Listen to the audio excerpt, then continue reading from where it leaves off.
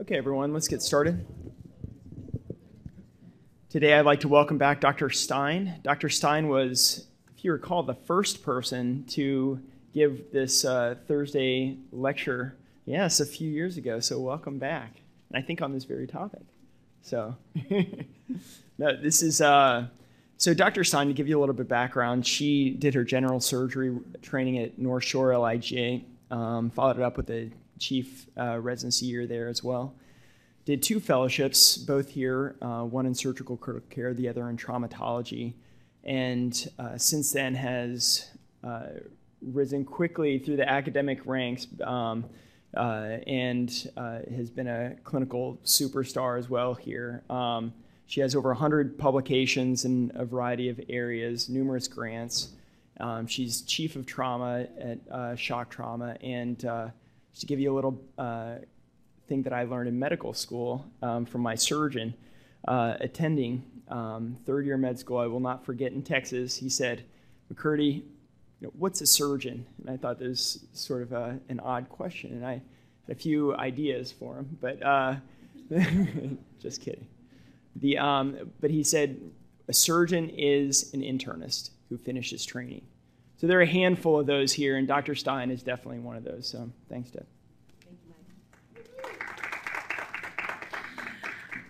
Thank you, Mike, for that very nice introduction. I don't know how I feel about being called an internist, but... Oh, is this being recorded? Yes. Okay. I'll just have to... Well, because last time I don't think I knew I was being recorded, and I was like, there are F-bombs everywhere. It was terrible, tragic. So what we're going to talk about today is coma and brain death. This is actually a little bit of a longer talk than an hour, so I'm going to flip through a bunch of stuff, but you guys will get this, so that way you have that as a resource if you want it. When we talk about coma and brain death, I think first just talking a little bit, a very, very little bit about normal neuroanatomy. And we talk about the brain, we talk about obviously the cerebral cortex and the brainstem most commonly. And those are really the 2 key areas as I walk through a little bit at what happens in the setting of coma that we'll focus on. But there's this area called the reticular activating system. Probably remember from like that one day in medical school where you weren't falling asleep and you had to remember that for like your neurobiology exam. But the reticular activating system, which is a system that lives within the brainstem and the pons, that basically is what contributes to your level of arousal. And so it's a really key element when we talk about coma, and what defines coma is to know that whether that reticular activating system is functioning or non-functioning. So what is consciousness? And some of the fellows who've heard me talk about this a little bit up on the 4th floor, consciousness actually has 2 major components. One is the level of consciousness, or the arousal or wakefulness, which is controlled by the reticular activating system. And the other is what we call the content of consciousness, which is your awareness and your interaction with the environment. And so when we talk about coma, coma is actually unarousable unresponsiveness. So you have disruption of both components of consciousness, awareness and arousal. To be distinguished from syncope, concussion, or other states of transient unconsciousness, it has to persist for at least 1 hour, which is, as you all know, in ICD-10, right? When they talk about loss of consciousness greater than 1 hour, that pops you into that coma category. And there are 2 major causes, either bihemispheric diffuse cortical or white matter damage, and that can be either structural damage or metabolic damage, or brainstem lesions bilaterally, which affect the subcortical reticular activating system. Okay, that's what leads to coma. If you do an EEG on patients in coma, it is characterized by this diffuse slowing on an EEG. And if you look at if you do cerebral microdialysis, if you do other measures of cerebral metabolic rate, you will see that in patients in coma, they have somewhere between about a 50 to 70% decrease in their cerebral metabolism in those patients, similar to what we do when we put patients under general anesthesia. Okay, so that's kind of the context of when we talk about coma. Prognosis from coma is obviously influenced by a huge number of things, right? What caused the coma? What's the patient's overall general medical condition? How old are they? What are their clinical signs and symptoms associated with that coma? And as a general rule, and this is changing as we do things like targeted temperature management or post-cardiac arrest therapeutic hypothermia, this statement about these 3 days of observation is a little bit obsolete. There are actually studies that talk about patients who have some of these poor prognostic factors but had successful post-cardiac arrest therapeutic hypothermia actually having good outcomes. But these are kind of the general stereotyped things that prognosticate poorly for patients who are in coma. absence of pupil or corneal reflexes, stereotyped or absent motor responses to noxious stimuli, isoelectric or burst suppression patterns on EEG, bilateral absent cortical responses on somatosensory evoked potentials, or for anoxic coma, there's actually a fair bit of data that talks about neuron-specific enolase levels in those patients that high levels predict or portend, I shouldn't say predict, are associated with poor outcome. We know that prognosis in patients who are in coma from a traumatic cause is better than those patients who are in coma from non-traumatic causes. And as a general rule, after about those patients who are going to survive, typically about 2 to 4 weeks into their coma, they will open their eyes, which is why those of you who spent some time with me on 4 South, when they say, well, the patient opened their eyes, their GCS is no longer a 1-2-1, they're now a 4-2-1, great, they're a 7, they're gonna do great, and I'm like, yeah, whatever. They're still a 2 on their motor score, repetitive, stereotyped movements. All right. So what happens when you have a brain injury? So this is, you get your brain injury, you're in a coma. What's the most common thing that's going to happen of these 4? Fast recovery, vegetative state, locked-in syndrome, or brain death. What's the most common? Fast recovery, right? The vast majority of patients will fortunately get better, right? Well, what happens in between there? And I want to talk a little bit about this, and then we're going to go talk a lot about brain death. But what happens to a percentage of patients, and again, those patients who have those poor prognostic indicators, will progress to what used to be known as a vegetative state and is now known as a spectrum of disease somewhere between vegetative state and what we call a minimally conscious state. The vegetative state, as I said, some patients, days or weeks following their coma, will survive and will open their eyes, right? People, you've taken care of patients who are living in a permanent vegetative state in nursing homes or at home or wherever. What do they look like, right? They lie there, their eyes are open, but they have zero interaction with their environment. They have the wakefulness component, but no awareness component. They have reflexive motor activity only, devoid of any voluntary interaction with the environment. I will tell you, this is actually probably really, really rare. And much more recently has been described this concept of minimally conscious state, which is a spectrum between fully perfectly okay and a vegetative state. The vegetative state may be a transition to further recovery, or it may become permanent. Vegetative state can actually be diagnosed about 1 month following injury. If the patient is still in this, has these components, 1 month following injury, they're said to be in a persistent vegetative state. And then 1 year after TBI and 3 months after anoxic brain injury, the current definition still gives you that then you wind up being in a permanent vegetative state, which doesn't mean you won't ever make recovery, but that's kind of the current definition, such as it is. Chances of recovery depend on your age, the etiology, again, worse for anoxia, and the time that you have spent in the vegetative state. This is what I say to families all the time. The more they do, the sooner they do it, the better off they'll be. I can repeat that mantra every single day. These are just the official criteria based on a task force that's actually pretty old now, from '94. I'm not aware if they've updated this. I need to go take a look. I haven't looked in a while. But these are the criteria. Again, no evidence of awareness of self or environment, no evidence of sustained, reproducible, purposeful, or voluntary behavior, no evidence of language comprehension or expression, presence of sleep-wake cycles. Again, that wakefulness is preserved, and then you can see the rest of them. And this is what, if you do metabolic studies looking at patients who are normal, patients who are brain dead, versus patients who are in a vegetative state. It's pretty obvious the overall global decrease in metabolic function.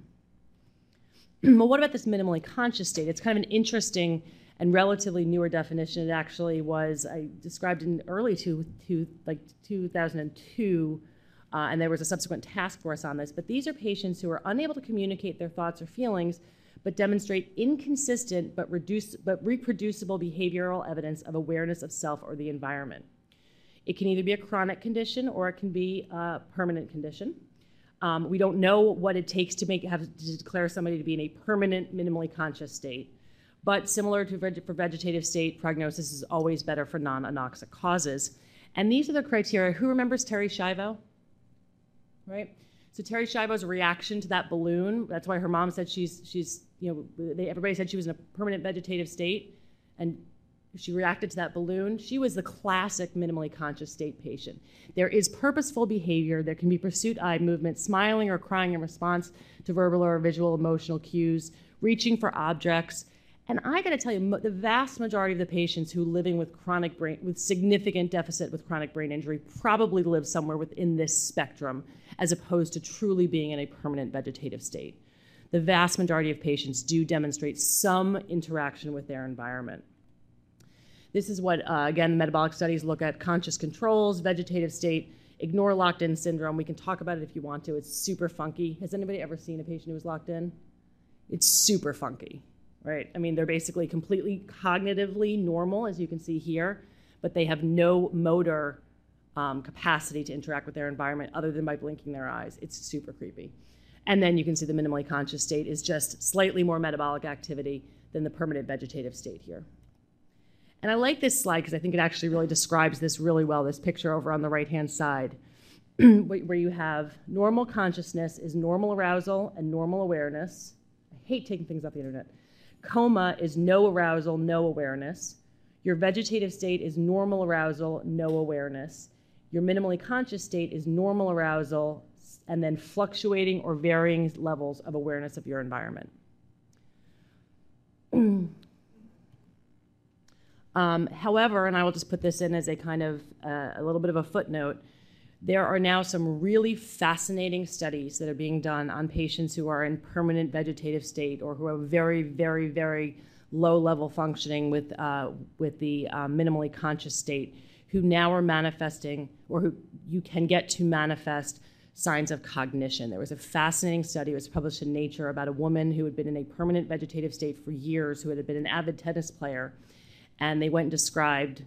They put her in I think it was a functional MRI they did this with. They repeated it with EEG, and they were describing scenes of tennis with her, and she clearly, there was reaction to what they were talking about. So even when we know that somebody's in a permanent vegetative state or a minimally conscious state, we don't actually know what's going on in their brain. All we know about the overt motor manifestations and what we can see and what we can examine. So just keep that in the back of your mind. Again, that's a footnote. All right, well, let's go on. So many patients, coma, fast recovery, vast majority of patients, thank God, right? Coma to vegetative state with some component of recovery, minimally conscious state to a permanent vegetative state, versus coma that then progresses to brain death, right? And these are the patients that we see upstairs all the time, unfortunately. You guys see them in the MICU as well. And what is the mechanism by which people progress to brain death? Well, it's kind of, this is a little bit of a very simplistic way of looking at it, but you have neuronal injury, which leads to neuronal swelling, which leads to increased intracranial pressure, which leads to decreased intracranial blood flow, which subsequently results in more neuronal injury, which results in more neuronal swelling, which results in more increased intracranial pressure. It's compartment syndrome of the head, right? And just like compartment syndrome of the leg or compartment syndrome of the abdomen, compartment syndrome anywhere else, ultimately that cycle leads to a state in which your ICP, or the pressure in your brain, is greater than your mean arterial pressure, which is in fact incompatible with life, and patients will herniate. So that's the anatomic brain death, but what actually is brain death? Well, it's kind of interesting. How do you define death? So lay people define death very, black and white, right? When you're coding somebody, right, and they keep going back into VFib or PEA, when did they die exactly? They died when you said they died, right? Yeah, we're calling this, right? I mean, I have pronounced, people have pronounced, we're recording this. No, but I mean, obviously, the true, right? We have somebody who comes in, penetrating injury to the heart, anatomically non-survivable injury. They're still fibbing, their heart's still beating. We say we're done, we pronounce the time of death, and we walk away, right? It's kind of an interesting concept. People don't realize, but back in the day, Shakespeare's time, right? Before they knew about the circulatory system, living was breathing, right? So your diagnosis of death was made when you stopped breathing. Well, then in 1627, there's your useless fact for the day, the circulatory system was discovered, heartbeat was considered another sign of life, and for years and years and years and centuries, absence of response, respiration, and heartbeat became the medical standard for diagnosing death. However, what happened in the 1950s was the introduction of positive pressure ventilation. So if you think about it, before you had a ventilator, those patients who had devastating neurologic injury and were brain dead by our current criteria would just die a cardiac death because they would not be breathing, right? Because they were apneic. They would eventually, their CO2 would go up. Eventually, they would become hypoxic and their hearts would stop, right? So then we would call them dead. But in the 1950s, all of a sudden we're taking patients who are in coma, irreversible coma, and we're putting them on ventilators And so now all of a sudden, all these patients with devastating, what we would consider brain dead patients, were being kept, in quotes, alive. So in the 50s, MGH, this is not Maryland General, by the way, began systematically examining these patients who were in this coma. They found that the severity of damage could be accurately assessed. They started doing some EEGs on these patients and found that there was electrocerebral silence on EEG, which equated with what we would consider today brain death. And they proposed, these neurologists at Massachusetts General Hospital proposed a certification of death by neurologic criteria despite the presence of cardiac function. That subsequently turned into what we all know now as the Harvard criteria. A definition of irreversible coma was published in JAMA. An organ, brain or other, that no longer functions and has no possibility of functioning again is for all practical purposes dead. And that subsequently led to the 1981 President's Commission, who determined that brain death can be present when there is irreversible loss of all brain function, both brainstem and cortical, which interestingly is different than in Europe. Europe talks about brainstem death. The United States, it has to be absence of cortical and brainstem function in the United States. And that led to the Uniform Determination of Death Act, which is an individual who has sustained either irreversible cessation of circulatory and respiratory functions or irreversible cessation of the entire brain, including the brainstem, is dead. And this Uniform Determination of Death Act stated that the determination of death must be made in accordance with accepted medical standards, which is what led to different institutions really being the ones to determine how you will determine brain death, which is kind of an interesting concept. But it's actually institution-specific, not even state-specific, and there's no federal statute that tells you when somebody is brain dead. It's actually an institution thing. In '95, the American Academy of Neurology published practice parameters for the first time that told us how do we establish these clinical criteria for brain death. And they basically outlined it by what we call diagnostic criteria, prerequisites, and the presence of coma, the pitfalls in the diagnosis, the clinical observations which were in fact compatible with diagnosis of brain death, like peripheral reflexes, what the role of confirmatory laboratory tests, as well as what you then document. And what I wanted to show you, these are obviously, this is your prerequisite, right? Patient has to have a reason. You have to be able to document a reason why you think the patient is brain dead. In the trauma center, it's super easy, right? You know, well, they got ejected out the car, pretty sure when their head hit the tree. But over in the MICU, it's not always so easy. I got called probably a couple months ago now about a patient over there, and there was no proximate cause that anybody could identify. It was probably an overdose, but it wasn't by a measurable substance. And there was a real discussion about what do we do if we can't really document that this person has an irreversible anatomic or metabolic process. I wanted to point this out because this is something that comes up a fair bit. To look at anatomy, there are a couple of areas of the brain that we look at when we go back to kind of the anatomy of brain death, of herniation, of that intractable, untreatable intracranial compartment syndrome. So if you look over here, these are obviously two patients with brain injury. But if you look down at where the spinal cord is coming up to the brainstem, you see black around the spinal cord here, that's CSF, where you don't see any black around the spinal cord here, because that's tissue that's filling that space. We talk about the fourth ventricle. You see it's open here, completely obliterated here. And then when you look here, these are known as the basal cisterns. It looks like a little baby's butt.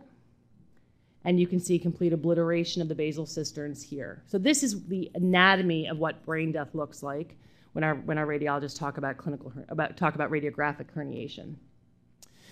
So when we go back to these kind of criteria by which we define brain death, the prerequisites, as I said, they have to be in a deep coma due to either irreversible medical condition or a well-established irremediable structural brain injury, and complicating reversible medical conditions that may confound the clinical exam have been excluded, like severe electrolyte abnormalities, acid-base disturbances, hypothermia, that type of thing.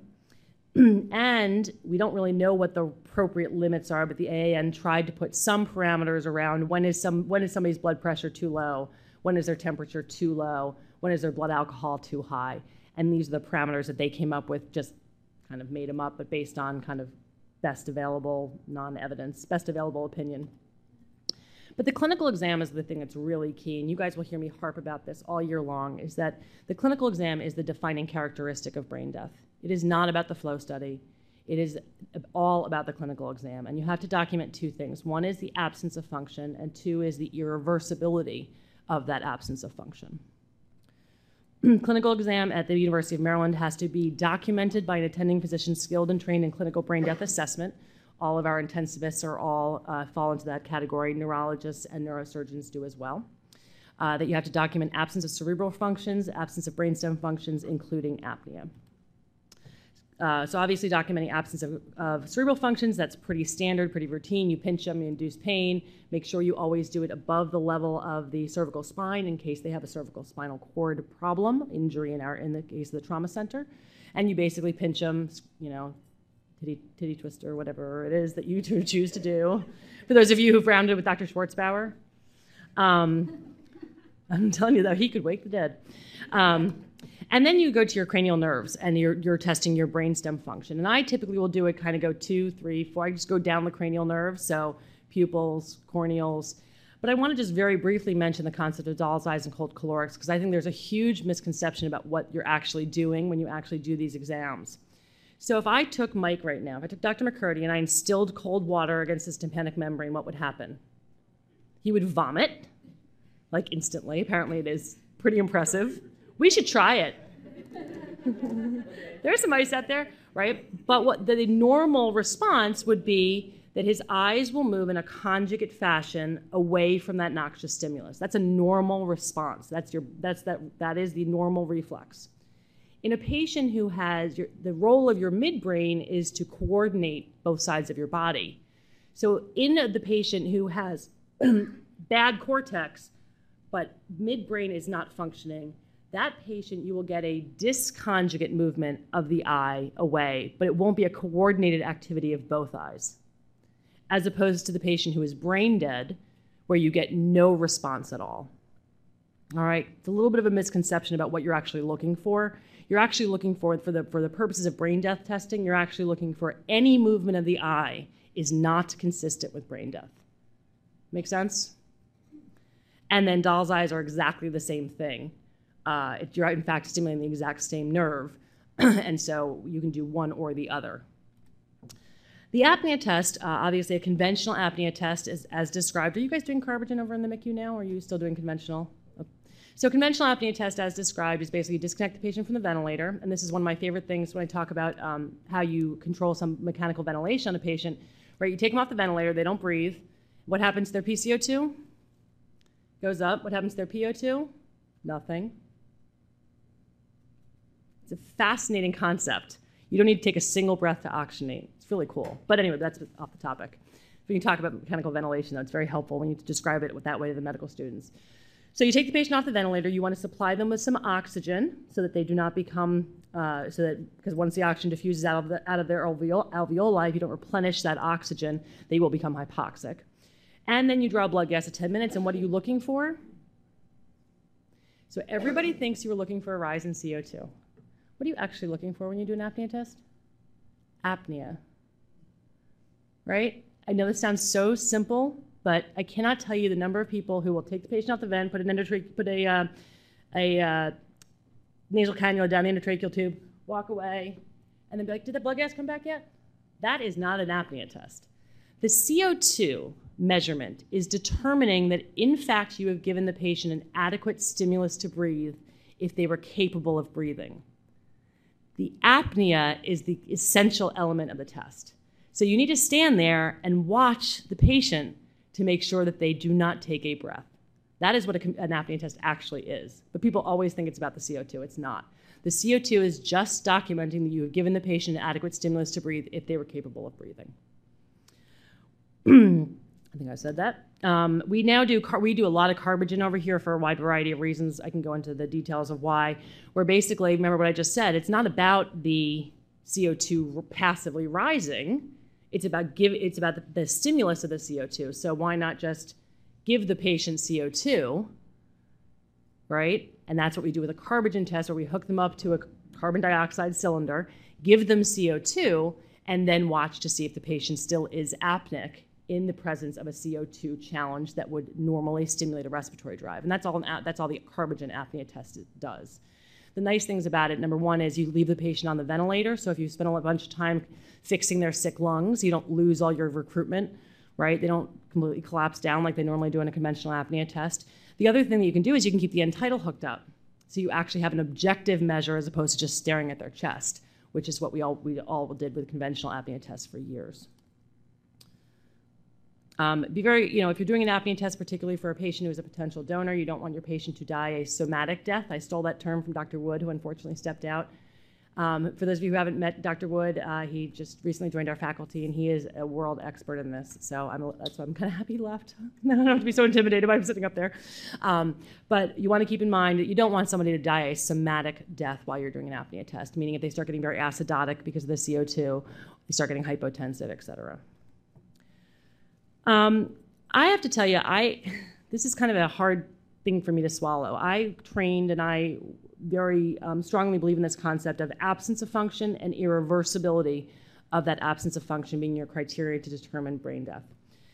In 2010, the AAN updated their guidelines and basically said you only need to do one exam. It used to be, and many of you won't remember this, but it used to be 2 exams separated by a period of time. In adults, it's classically 6 hours. Pediatrics, it's usually 12 hours. Neonates, it's classically 24 hours.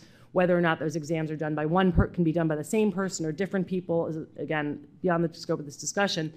But in 2010, the AAN came out saying that basically that one complete examination testing all the elements, so every single element must be tested, including an apnea test, may be sufficient for the diagnosis. And for me, I have a little bit of and this is my own opinion, a little bit of a moral, I don't know if that's the right word, problem with that, because I think that we have neglected, by doing that, we neglect this irreversibility component. Now, I freely acknowledge the reason they stated this is there's never been a case report of somebody who had a complete exam that was consistent with brain death who then wasn't dead on their second exam, right? So I understand that the data doesn't support doing 2 exams, but it seems that we lost a little bit of that intrinsic definition. But again, that's my opinion.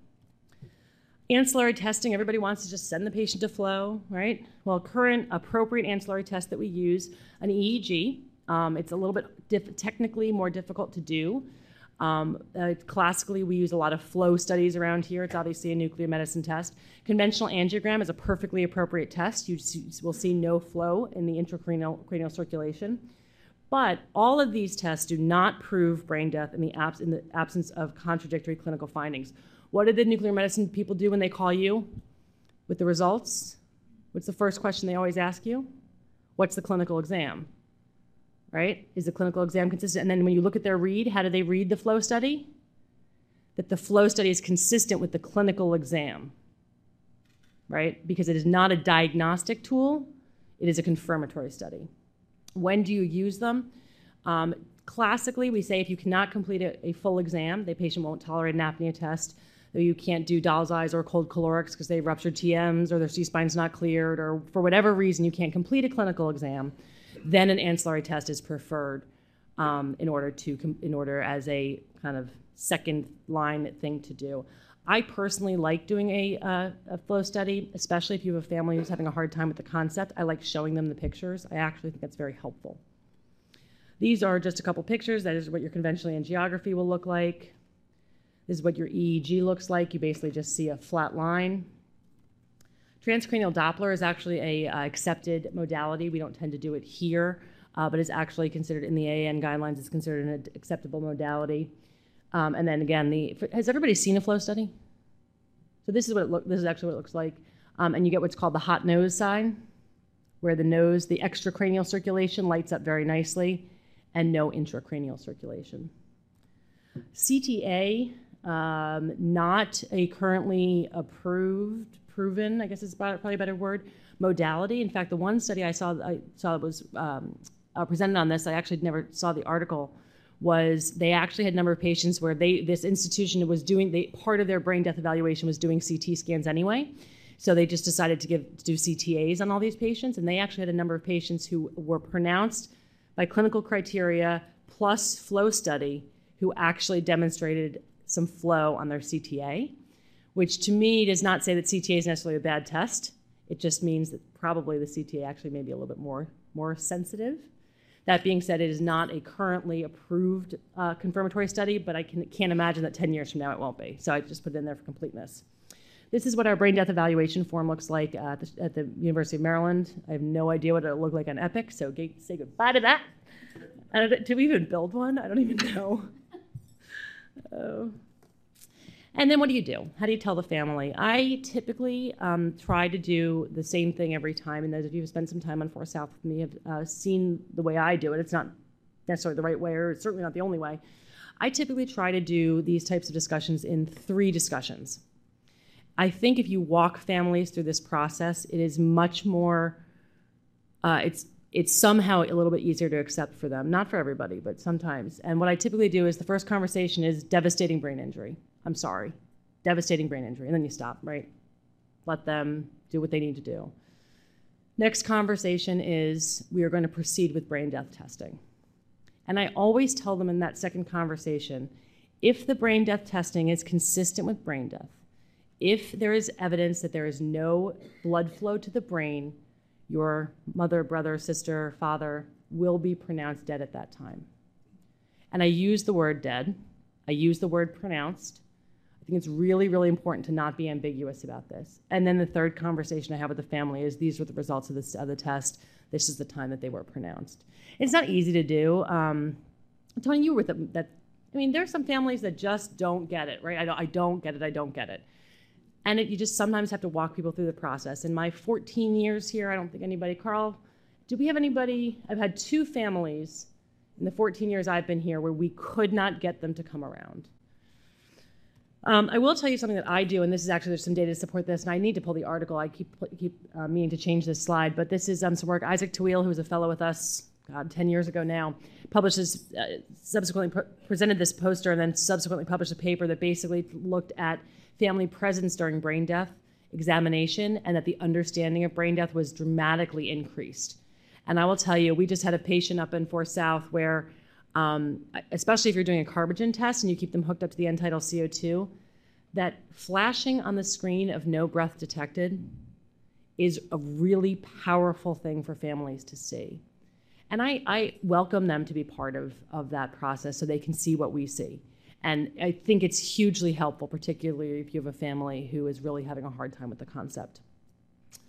All right, let's move on and talk a little bit, or a fair bit, about the physiologic derangements following brain death. So the variety of physiologic derangements, which are pretty profound following brain death. Has everybody taken care of a patient who, as they progress to brain death here? Has anybody not had that opportunity? Some of the students probably haven't, that's okay. But it's a pretty impressive series of physiologic things that occur.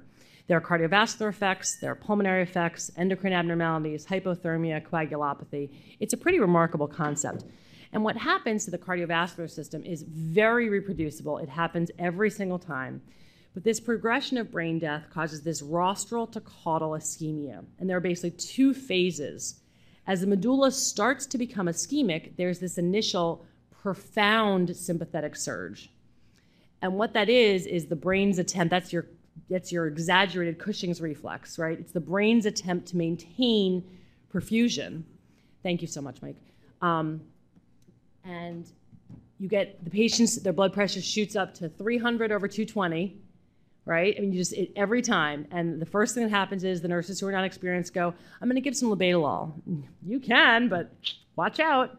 Because the next thing that happens is, as this ischemia progresses down, you then get this complete absence of sympathetic tone. You get a complete sympathectomy. And then the patient's, next thing you know, their blood pressure's 50. And it's really very reproducible. It happens all the time. Brain ischemia in and of itself causes cardiovascular dysfunction because it also induces myocyte necrosis in the myocardium. So if you have somebody who is brain dead but is being maintained, their somatic life, again stolen from Dr. Wood, is being maintained, ultimately they cannot, their heart will stop. And a large part of it is thought to be due to this concept of myocyte necrosis that occurs just like any other part of your brain that's necrotic, or any other part of your body, your dead piece of bowel, what happens? It makes you sick. Dead brain does the same thing. Ultimately, that will result in cardiovascular dysfunction, vasodilatation, hypotension. In some studies, is present in up to 80% of brain dead donors, and it's sustained in about 20%. These are profoundly compounded by hypovolemia as well as endocrine dysfunction, which I'll talk about. Arrhythmias are described as being common. To be honest with you, I don't see them very often, and I take care of a lot of patients who progress to brain death, but they are described in the literature. What happens to your lungs, right? Well, this is kind of the concept behind why we think neurogenic pulmonary edema occurs, a disease most commonly found in textbooks, because I don't think I've ever actually seen neurogenic pulmonary edema.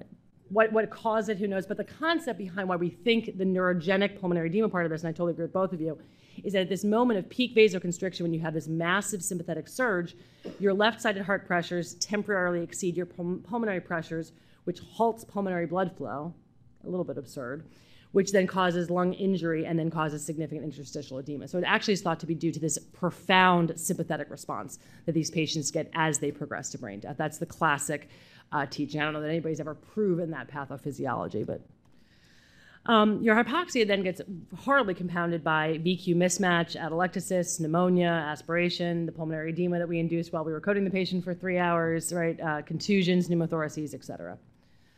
Endocrine abnormalities are super interesting following brain death, because if you think about it, what happens to your pituitary and your hypothalamus when you herniate? They become completely ischemic, right? They have no blood flow. And so you get these rapid disturbances in the hypothalamic pituitary axis. And so your vasopressin, right, DI, the huge percentage of these patients go into diabetes insipidus, as well as you get suppression of thyroid hormone release.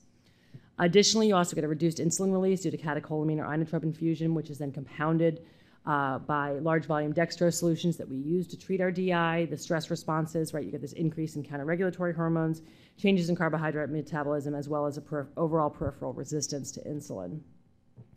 So this autonomic surge, which causes decreased T3 levels, cortisol, and insulin, also causes very profound systemic effects by converting aerobic into anaerobic metabolism classically, depleting myocardial oxygen stores, and then causing a lactate accumulation, and again, ultimately organ function deterioration.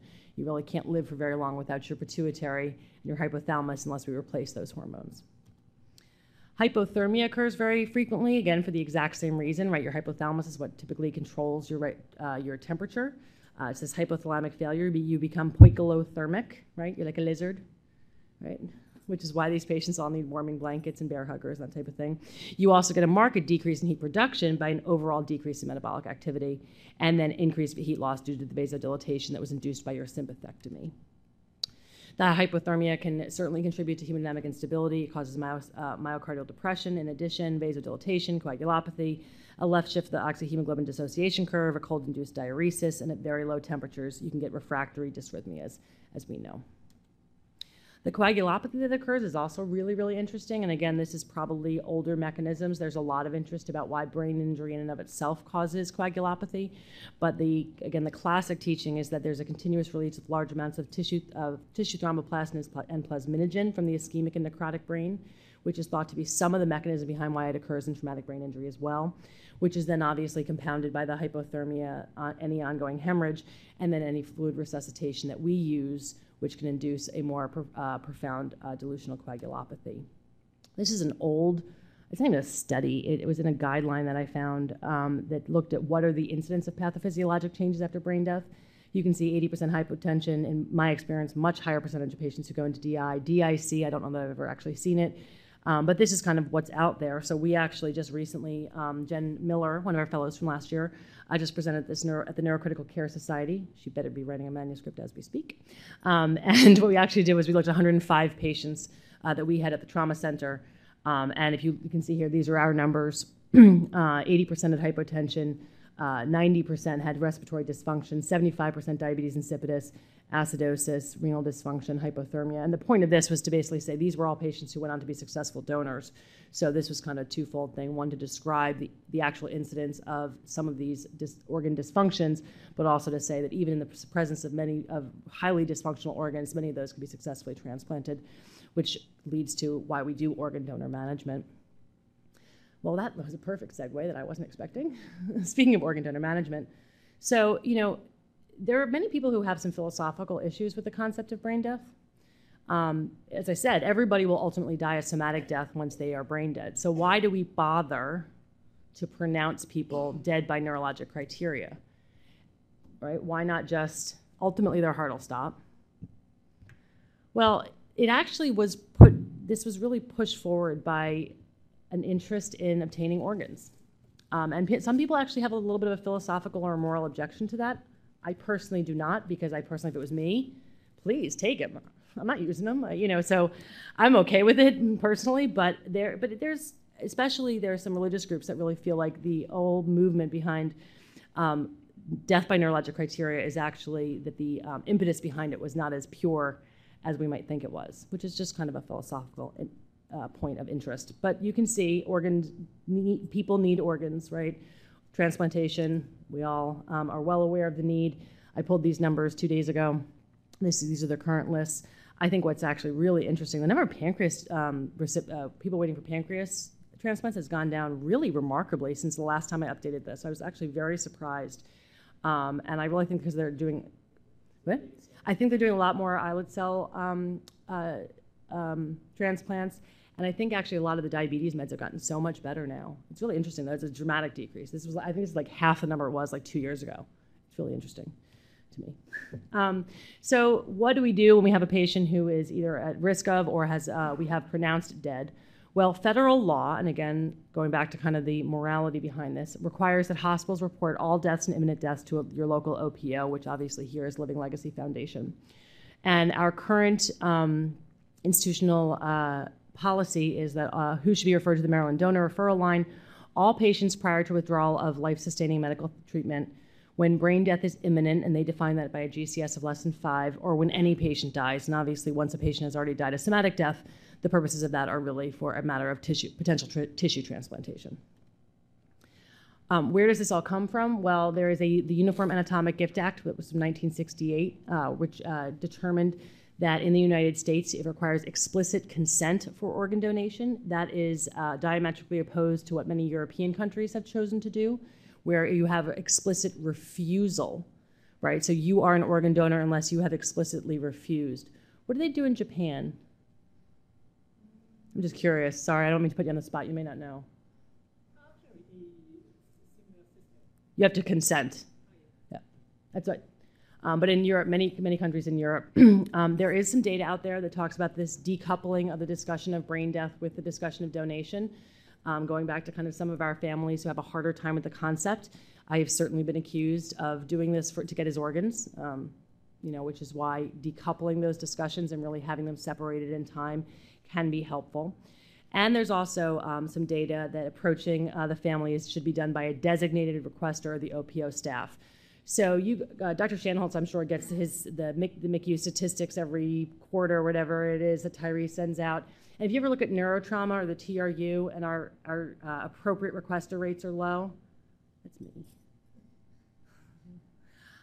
I personally, depending on the family, this is my patient. And donation to me is about a patient's end-of-life wishes. So I personally have no problem making that part of my end-of-life discussion with that family. So I get dinged all the time for being an inappropriate requester. I don't go in with the paperwork, but I don't think there's anything wrong with me saying when I say to I'm sorry, your family member has been pronounced at this time. The results of that testing were confirmatory. They have been pronounced. And they always look at you, right? And what do they do? What's the first thing they say? Well, what happens now? And for me to go, you know what? Hang on one second. I have somebody who can come talk to you about that. I think it's artificial and it's a little bit ridiculous. So what I will say, and you guys, many of you who worked with me have heard me say this, is I say, well, we need to, if your brother, wife, mother, sister, husband would have wanted to be an organ donor, then we have possibilities with respect to that. And I have, there are people who can talk to you more about that who have more details than I do. What are absolute contraindications? And I put this in quotes because there is no such thing as an absolute contraindication anymore. These are the classic ones: HIV, HTLV, rabies. Rabies still a contraindication, apparently. Apparently, if you have mad cow, no organs.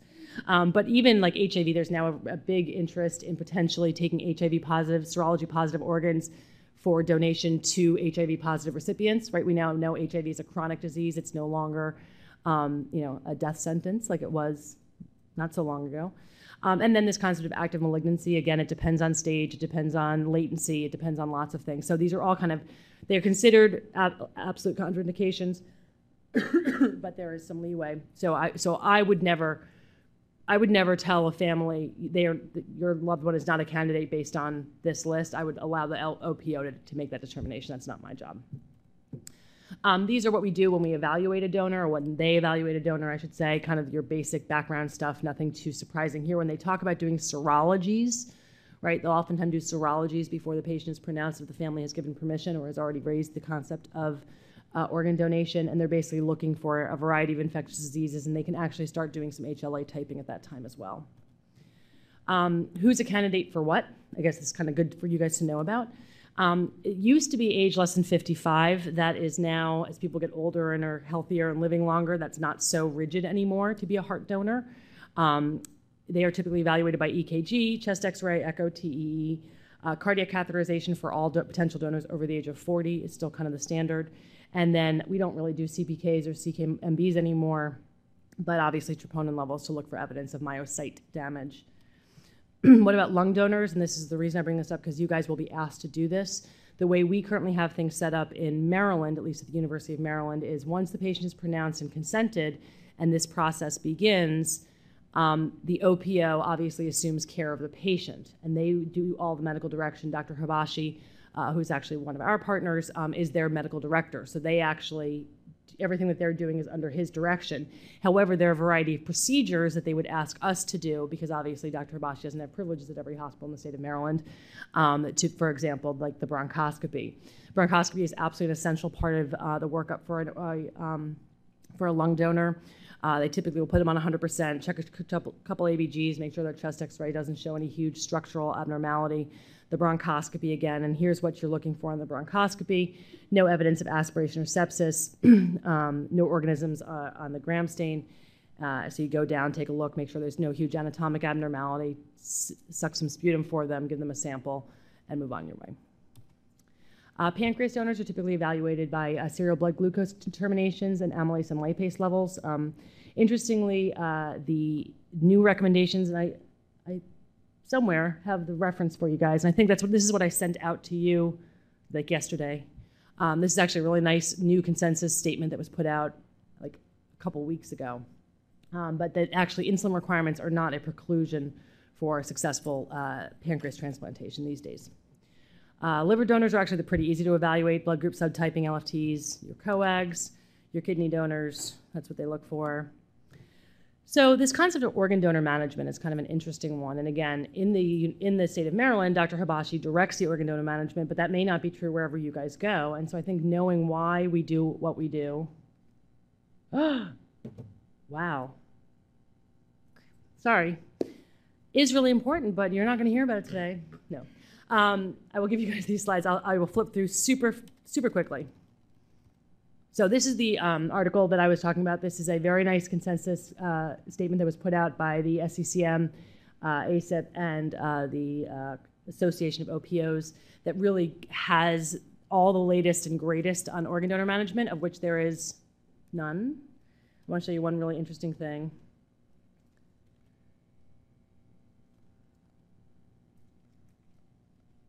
I think I went through it. But they prefer, here we go, dopamine. Is because that's still the first-line vasoactive agent for organ donors. Why? Because nobody's restudied it since we actually use dopamine. So some of these, they're based on the best available data that's out there. If you read them, they actually put in a bunch of caveats with respect to that. But basically, the concept of organ donor management, and again, I apologize, I ran so far over. I didn't think I was running that long, is really about protecting the organs, right? And keeping in mind that organs have different interests, right? You want to keep the lungs on the dry side, but you want to keep the kidneys on the wet side. So it's about finding that delicate balance. And again, I highly encourage you, if you want to know more about this, to go, and I will give you guys these slides. The last thing I want to mention is this concept of the hormonal package. And basically in 2015, all donors get three things. They get vasopressin, they get steroids, and they get some component of thyroid hormone. And again, that's to combat the endocrine abnormalities that I talked about earlier. Just very last thing, I just want to mention, because you guys will get asked to do this, donation after cardiac death. Who's done a DCD? They're really pretty unpleasant sometimes. I will tell you a super quick second story. So DCD is obviously done after a decision is made by a family or by a patient to withdraw life-sustaining therapy, right? That's the decision that has been made. the patient can then be evaluated to see if they'd be appropriate for a donation after cardiac death, meaning we withdraw life-sustaining therapy and allow the patient to die of cardiac death, and then very rapidly proceed with recovery of kidney, liver, and potentially lungs. Sometimes pancreas. Pancreas recipients don't tend to do that well with the DCDs. But I'll tell you my favorite donation story, my favorite good death story, actually. I had a patient who was a C2 complete. He was 60-something years old. He was a lawyer.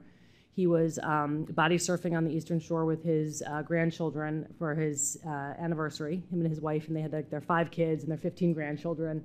And he was body surfing with the grandkids and C2 complete. And he was like, nope, don't want to live this way. And this was before we had diaphragm pacers. This is probably about 10 years ago now. And we brought his pastor in. We trached him so he could communicate better, brought his pastor in. His wife agreed, brought his lawyer in so he could settle his affairs. And he looked at me and he said, "No, I would like to be an organ donor." So it was the only time I have ever done an organ donor on a patient who was not neurologically, i.e. brain devastated. But I will tell you, it was one of the most rewarding deaths I have ever facilitated. It's what he wanted for himself. And I really think that is, again, when I think back about why I pay any attention to this, it's really about what a patient would want for themselves. And everybody's different. So never assume, because you never know. But I will leave it at that. I will provide the slides so you guys have the references, and I'm happy to answer questions. I apologize for running over.